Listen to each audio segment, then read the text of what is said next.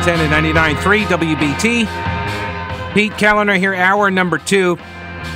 I've been going over the Tyree Nichols case. These 5 Memphis police officers fired and now charged with murder in the beating death of Tyree Nichols from early in January, who was stopped, according to the official report, was that he was recklessly driving.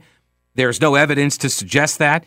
The first cops on the scene in the first video that we saw that was released, I guess, on Friday evening, shows 4 different clips. One is where the one police officer shows up at the site of the pullover, the stop, which is in the middle of the street, actually. And there's one cop already there trying to drag him out of the car, saying, "Get out of the car, show us your hands," and all of this. And then they try to subdue him, and they're screaming at him. They got different orders they're just contradictory orders that they're screaming at him.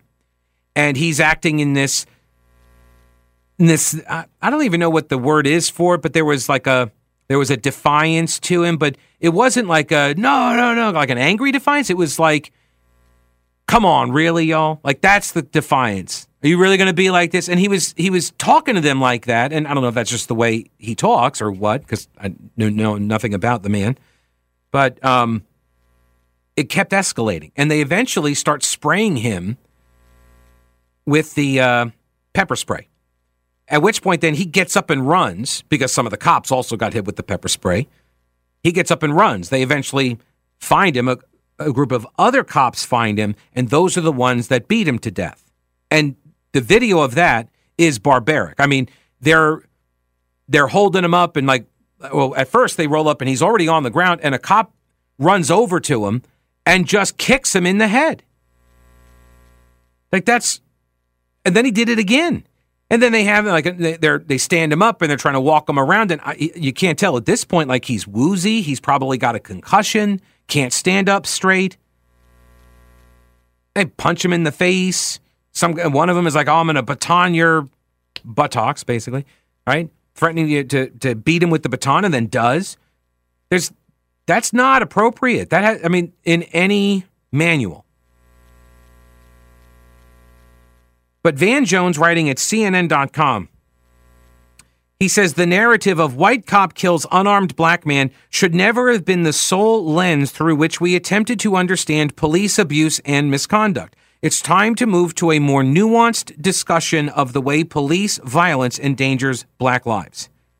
And I am interested in having a more nuanced discussion. Now, there are a lot of people, I will tell you, that are not capable of doing so. There are a lot of people that are unable to. I understand that. We all can't be as good at discussing controversial and sensitive topics as I am. I understand this. No, some people don't. They just don't. They have no filter. They're like, "Oh, I say what's on my mind, whatever." Yeah, okay, well, then you probably shouldn't be engaged in these types of nuanced discussions, because you're going to anger people unnecessarily, right? You're going to antagonize. And there are some people who can't even listen to questions. They can't even listen to a nuanced discussion without becoming angry themselves, because they want to be right. They want you to agree with them that their identification of the problem is the correct identification of the problem, and therefore their solutions are the only solutions that will work. And if you have any other disagreeing opinion, then you are obviously, in the camp of white supremacists, or you want the police to be able to murder people. See, because a nuanced discussion includes things like the right to resist philosophy that does exist. You know what else is involved in a nuanced discussion?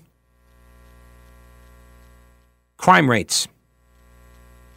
Who are victimized, and also who are mostly committing the most violent crimes in America. That's part of that nuanced discussion. You know what else is? A culture of criminality. And we all have that now in America. We all celebrate the culture of criminality. If you don't believe me, go over and take a look at any video game store and look at the video games. And I say that as a gamer for 35 years almost. So I've been gaming a long time. And all of the games, it seems like, are all about how to create mayhem.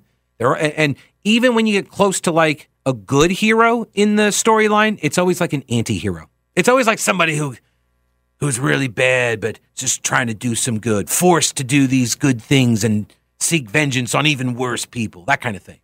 I wanted to be left alone. I was on the wrong path, and now they picked the wrong fight with the wrong guy because I'm a bad hombre, right? As Donald Trump would call him. So that idea is prevalent in our culture. It's prevalent in the movies, it's in TV, it's in video games, it's everywhere. That's part of a nuanced discussion as well. Let me go over here and get David on. Hello, David. Welcome to the program. How are you? Hey, Pete. Pretty good. Hey, good. Has anybody said how long these officers have been on the force? Yeah, well, a couple of them were hired in August of 2020, so not even 3 years, two of them. And then the other three, I think, were hired prior to that, but probably within the last 5 to 7 years, I think. Yeah. Yeah, I can't help but wonder, what the racial makeup of the department is, because it just seems so odd that all 5 officers were black. They're the police force, if I recall correctly, is comprised of mostly black officers, or pretty darn close to it. I mean, not that there's anything wrong with that. I mean, no, it reflects the society they're policing. Right. Now, I haven't been in the military for a long time. I was in military police. You learn about other cultures. Mm-hmm. And one mistake our previous president made when he was talking about the NFL players that were kneeling, he used the term SOB. Now, to the average white person, ain't no big deal. But to a black man, particularly a black man who's a Muslim, you just threw the worst insult that you could have at him. And because basically you just called him a son of a dog. Mm-hmm. It helps if you know something about the culture of the people that you're dealing with. My point is there are certain things that can set off a black officer that wouldn't faze a white officer, and vice versa. Doesn't justify what they did, but that brings up the next question. Is there anything to this story that we're not hearing? Because we all remember Michael Brown, hands up, don't shoot, which didn't happen. Mm-hmm. We remember the Floyd case, I can't breathe, and then 3-4 months later, we get video of him claiming he couldn't breathe when he was sitting in the car. So it makes us all skeptical. Is this all that there is? Because the media plays the worst possible situation they can. Sure. And then months later, we seem to find out details that we all wish we had known before we burned half the city down. Right. Which is why you shouldn't, just as a rule, burn your city down. Just because you just don't ever know. Like, you burn it down, and it's like, oh, man, yeah, we didn't really know that story, did we? Probably shouldn't have burned the city down. I understand people being upset, mm-hmm. But let's all wait for all the facts to come out and go from there. Sir, this is America. We don't have that kind of patience any longer. Well, no, but you're right. It is my hope. Yeah, I agree. Because I believe we're all being played against each other. Mm-hmm. I really do. Black against white. Mm-hmm. And I think the biggest thing the politicians in Washington fear is to look out the window and see thousands and thousands of black and white people marching together in unison for the same cause. Mm-hmm. They don't want that. They want to keep us fighting amongst ourselves. So they can keep on with their shenanigans. Yeah, it's an easy way to divide. It has been, for hundreds of years. It's an easy way to divide, especially when slaves were freed and then they were able to vote. This was the way to turn, and it was the way to separate farmers against each other. Because if you get all the farmers together, right, then the farmers could overthrow the sort of the business interests that were running politics and running the parties in North Carolina. That was the Democrat Party. And so if you could split the white and black farmers, then you could minimize their sort of populism, and the moneyed interests could continue to proceed as they were proceeding. And that's what they did here in North Carolina. At least that's what they did, right? So, I appreciate you giving me some time. I'll throw one more thing at you. Sure. We keep hearing talk about reparations. I can tell you a good place they can start. Okay. No more federal taxes for black Americans. Oh, there you go. I actually did see something. Somebody ran the numbers on the income taxes this weekend. I saw top 1% pays like 49% of all of the income taxes now. So, yep. Yeah. David. Yeah, appreciate the call, sir. Thanks so much. And I was talking during the break with Bernie over there, and one of the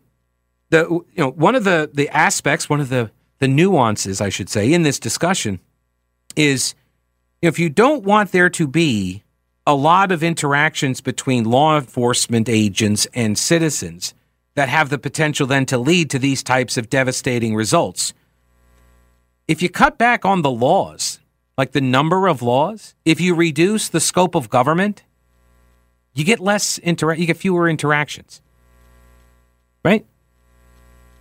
Some places are already trying this. They're going to start. They're suggesting we move away from cops as traffic enforcement. Just make it a safety enforcement, or like rather than police doing the stops and all of that. Just set up cameras, send people tickets. You just get a whole bunch of tickets. Oh, I know that wouldn't be fair to poor people. What? But if everybody is following the rules, then you don't get points on your license. You don't get fines, right? And the camera catches you doing it. Now, I know we got civil libertarian problems with it, but like these are it's an example of reducing the role of the government means you have fewer of these types of life and death interactions.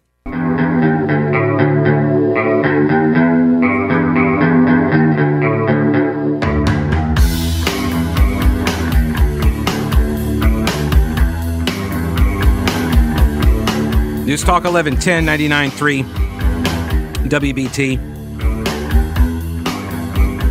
Alrighty, so Van Jones, writing at CNN.com, he says we need to have a more nuanced discussion of the way police violence endangers black lives. Okay, but I think his idea of a nuanced view is pretty myopic. It's pretty narrow. He's only viewing it through this one lens, which is race. Even though he says it's not about race, we need to broaden our perspective here about race. He then proceeds to make the argument that it's still just about race. Because, when all you've got is a hammer, everything looks like a racist nail. So one of the sad facts about anti-black racism, he says, is that black people ourselves are not immune to its pernicious effects. Society's message that black people are inferior, unworthy, and dangerous is pervasive. Society's message. See, you hear what's happening here. There is this idea that there is a concerted effort to write a narrative of those things and to tell you that those things are true. I have never had anybody say those things to me. I have been able to look at data and analysis, and you come up with profiles. And I know we're not supposed to do that, right? Or not supposed to profile, but the truth is general. And see, this is one of the aspects that I think a lot of people in this nuanced discussion, this newly inspired movement after the Memphis murder, this is part of that. This is part of the equation. Do you know what the crime stats actually are? Let's see. National Review's Wilfred Riley studies this stuff, criminology and whatnot. Less than a decade back, Black Lives Matter arrived on the national scene with a two-part message. A near-genocidal campaign is being waged against black Americans, and virtually all contemporary problems in the black community are the fault of white people. Right? Two messages.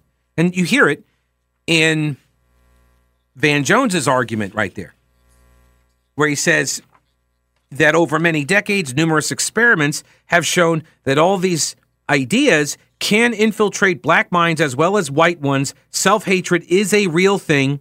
That's why a black store owner might regard customers of his same race with suspicion while treating his white patrons with deference. Okay, so there's a completely made-up anecdote.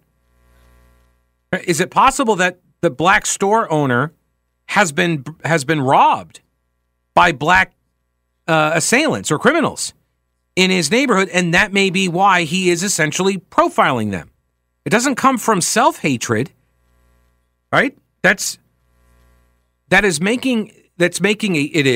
is a prejudgment. Absolutely. It is a prejudged opinion. It's prejudiced. Absolutely. He doesn't know the individual, teenagers that just walked into his store.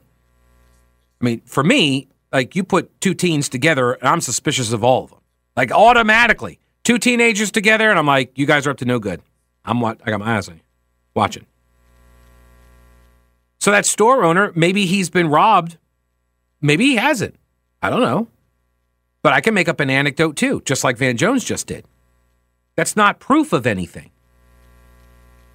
So Black Lives Matter comes on the scene, and they literally say, all the problems are basically the fault of white people, systemic racism, and that there's this, near genocidal campaign being waged against blacks, which was news to Gen X. I can tell you, as a white guy from Gen X, I can tell you, we thought we were all on the path to the United Colors of Benetton. We thought, there were TV ads and everything about it. I don't even know. What is Benetton? Was it a clothing manufacturer? Sunscreen? I forget. This is no exaggeration, writes Wilfred Riley. Black Lives Matter spokesman Cherno Biko appeared on primetime Fox News to argue that a totally innocent, presumably unarmed black person is murdered roughly once per day. That's what he said. Murdered once a day. Ben Crump, perhaps the nation's most prominent attorney, published a best-selling 2019 book titled Open Season, Legalized Genocide of Colored People. If you actually do the math, there are hundreds of thousands of police interactions, and I think it's every year, and it works out to be something like 1,000 a day. Forget what the exact math was, but when you crunch the numbers, it turns out that it's about one a day. One person every single day is killed by police in America, and that it's just the math. It's just statistics because there are so many interactions, and of those interactions, a certain percentage of them are going to be violent, and a certain percentage of those are going to lead to either an officer dying or an assailant or a suspect dying, right? It's just math. And so if every single time now the suspect that dies is not white, if every single time now this is going to be used as an excuse for the advancement of these CRT arguments, essentially, this neo-Marxism, if that's what's going to, or even violence and the riots, if that's the reaction, then pack it up, folks, we're done. Civilization's over. Because you cannot keep destroying all of your society when the math is that. Unless, of course, we just stop trying to arrest anybody, which I think seems to be, I think that might be what's happening. Now, so what are the receipts? Well, they are kind of in. And what they show is the remarkably complete failure of a narrative. So there's a thing called the Disaster Center. It's a crime data resource center, and the FBI's Uniform Crime Reporting Program make it clear that murders in the United States increased. It went from 14,000 back in 2014. That was the year that Black Lives Matter really, truly kicked off in 2014. Okay, so it went from 14,000. It is now at just under 23,000. 7 years later. 7 years later, it went up by 30%. The surge can be directly tied to the Black Lives Matter linked, the BLM linked, Ferguson effect and now the Floyd effect. In 2021, the University of Massachusetts researcher Travis Campbell found that cities that experienced BLM protests and riots and surely often attempted to accommodate the demands of the marchers, right? Those cities did. They were blue cities. They tried. They did see some decrease in police homicides. That is true. But also experienced a huge overall increase in murders. The resulting murder surge was at least 10% overall, meaning 1,000 to 6,000 additional murders, 1,000 to 6,000 additional murders when you look at the national level. Those are people that are now dead. Using more prosaic but equally effective methods, there's a guy named Jason Johnson of the Law Enforcement Legal Defense Fund. He found the same thing. A direct and statistically significant correlation between declines in the kind of proactive policing that's hated by BLM and you get surges in homicides. No easy answers here. A lot of nuance.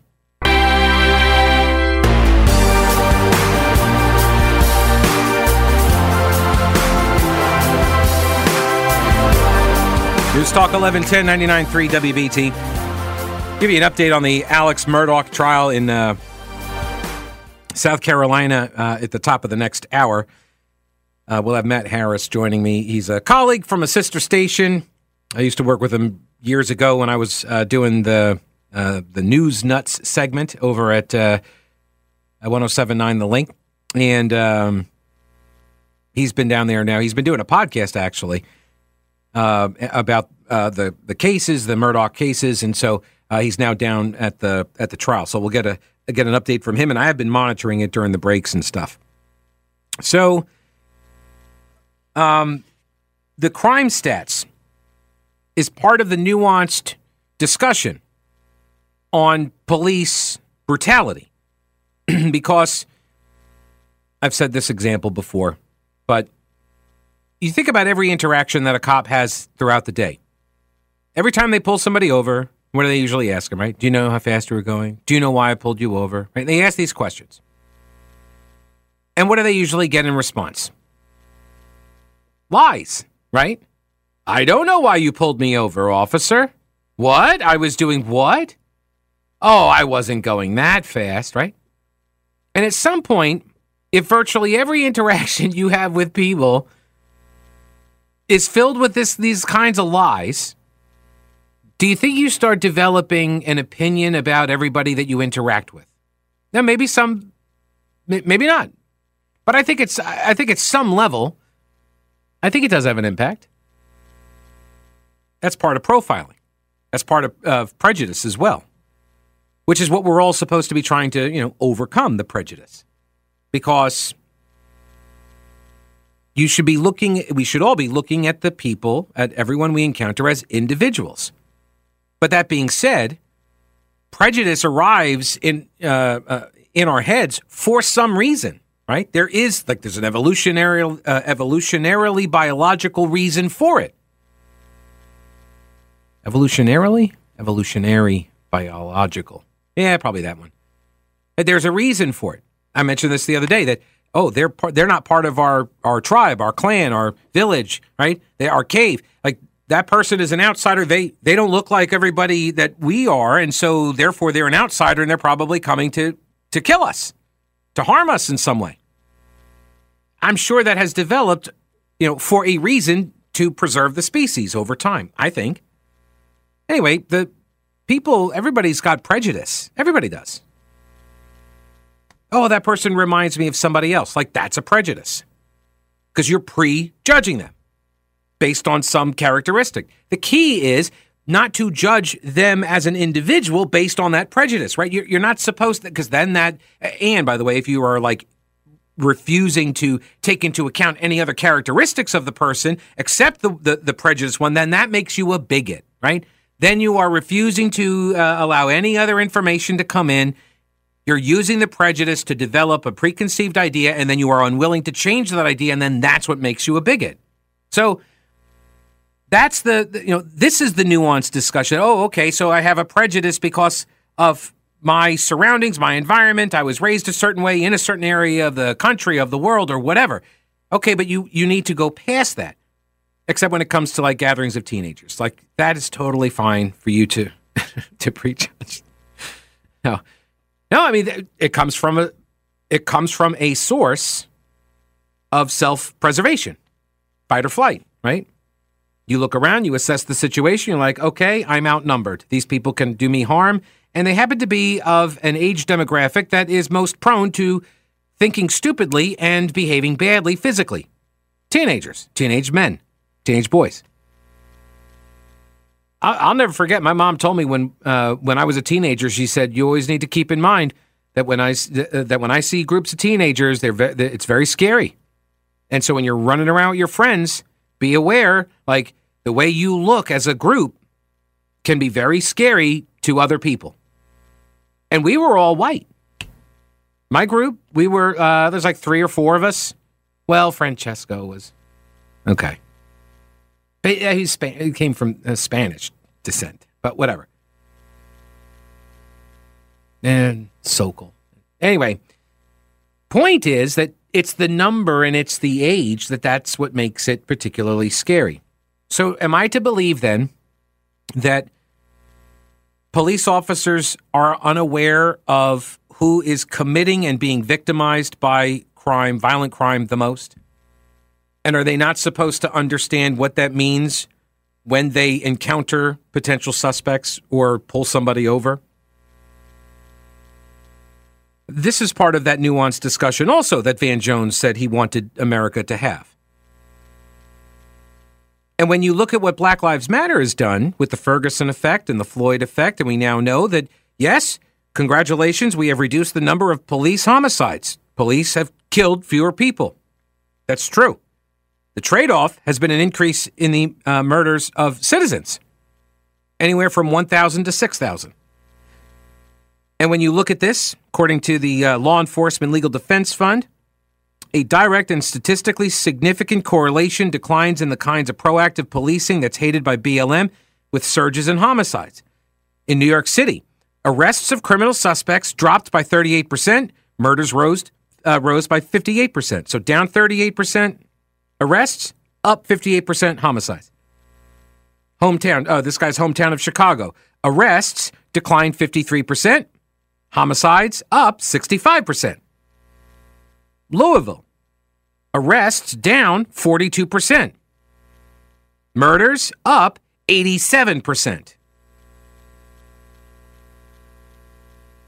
If you look at the number of Americans who were victims of serious violent crimes in 2021, 2,700,000 or so. We'll call it 2.8. Before COVID, it was 2.6. So it went up. It's gone up since COVID. 2019, 3.2 million. 2017, 3.1 million. Felony property crime also did not increase across this set of years, and neither did white on black or black on white crime. I've said this for years too, right? The vast majority of murders happen by people who know each other and within their own racial group. Those are the numbers. Black crime overall wasn't even really up. So what happened? What did increase was hyper-violent, specifically black-on-black crime, murders, public shootings, concentrated in large, blue cities that basically gave up on the idea of enforcing the law. White cities that did the same thing, like Portland, Oregon, they saw similar results. So it's not a racial thing. It's a criminal justice thing. It's a policing thing. What kind of society do you want?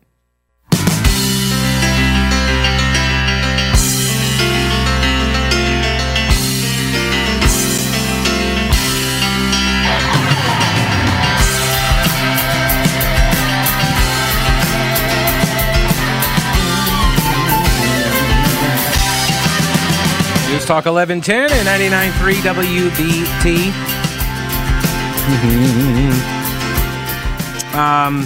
Got a couple of tweets here, a couple of messages, a couple of emails. Taylor says, "Thank you, Pete, for that accurate description of the event here in Charlotte." Oh, the CMPD officer involved shooting of Keith Lamont Scott. Yeah, you're welcome. No, you don't have the right to resist. And as you said, the time to adjudicate your case is with the judge, not the police. Resisting escalates situations versus compliance. We are trained to address resistance, not to the point those officers did, but resistance caused the police to take actions to address the resistance. Yeah. Yeah, when I was in Asheville, there was a guy, Johnny Rush, and there was a police officer in Asheville. The city had made a big focus on the pedestrian deaths, and so they were telling cops to start enforcing jaywalking and all of this stuff because Asheville came in as like the most deadly place for people to walk. And I think it's because of all the drugs and alcohol, but whatever. The point was that they had stepped up enforcement. They had encountered this guy. They said, "Hey, cross at the crosswalk," and then he didn't again. So they went over to him and they're like, "Hey, man, we just told you, cross the crosswalk." And he was like, "Yeah, whatever." And they're like, and it was a guy who was on training and the officer that was training him. And he was like, "Just write him a citation." And Johnny Rush did not want to get a citation. And so Johnny Rush started resisting. And then finally they were like, all right, you know what? Fine, screw this. Like, we're going to take you downtown. And he resisted, and then he ran, and then he resisted, and then he got beaten. And he was flailing around and trying not to go to jail. And then afterwards, it's all on the cop cam video. And then, of course, they leaked out the video. Outrage ensued. The city paid him off. And then the rest of the videos come out, and you see him in the cop. They're hanging out in the hospital parking lot afterwards and gives Johnny one of his cigarettes, and they're talking. And Johnny's like, yeah, I shouldn't have done it. Oh, I'm sorry. You know, it all escalated. Right, because it has, like, this, and this is always my point in all of these cases. And I'm not saying the cop was justified in beating up Johnny Rush. What I am saying is that when everybody resists each other and everybody acts like they got the chip on the shoulder, dealing with each other, naturally it's going to get worse. How could it not? Everybody that always makes the most demands for respect usually gives so little to so many other people, you know? I've noticed that. So Van Jones says at the end of his piece, he says, the key to reducing the incidence of police violence is stricter oversight and swifter punishment. Unless there is real oversight with real consequences for wrongdoing, bad actors will take advantage, lower the practical standards for everyone, and put all of us at risk. And without aggressive oversight and swift punishment, we'll continue to see stomach-churning acts of police violence against black men by cops of every color. And I agree. I agree with Van Jones. I know. Real oversight, consequences for wrongdoing. Otherwise, bad actors take advantage. We have, if you lower the standards, then we're all put at risk. We need aggressive oversight and swift punishment. So, does this standard apply to citizens? Does that apply to me? Does that apply to you? Should there be real consequences for wrongdoing by you? By me? Right? If there aren't, does that mean bad actors will take advantage of the lack of real consequences? If there aren't standards, or let's just call them, how about this? We'll call them laws, right? You start lowering the standards, right? You start not enforcing the laws. Are we providing oversight to that sort of stuff? Is there swift punishment for violating them, for not living up to these laws and standards? Right? This very argument that Van Jones lays out for the police, which I agree with, also applies to us. It also applies to us. The United States in 2023, here's the thing. Most people here can make it. All of the statistical information on the hyper-violent crimes that I went over earlier, right? Wilford Riley at National Review says, I present this because I'm a statistical wonk, but also it shines a light on a deeper point that BLM solutions pull back the cops, right? It has failed in an obviously predictable way and got a lot of people hurt and killed because their core premise is wrong. Their premise is that racism is the main barrier holding back black people in America, and that is not true. In fact, people sail here on bedroom doors to try to make it here. And it's harder to achieve financial or social success if you start out poor. That is true. But here's the thing, right? There is a way around that. Whether you're from Ukraine or Appalachia or Mexico, right? The not-so-secret path to success is identical for everybody. It's the success sequence. Graduate high school, work a job, wait until you get married to have kids, and don't have a felony on your record.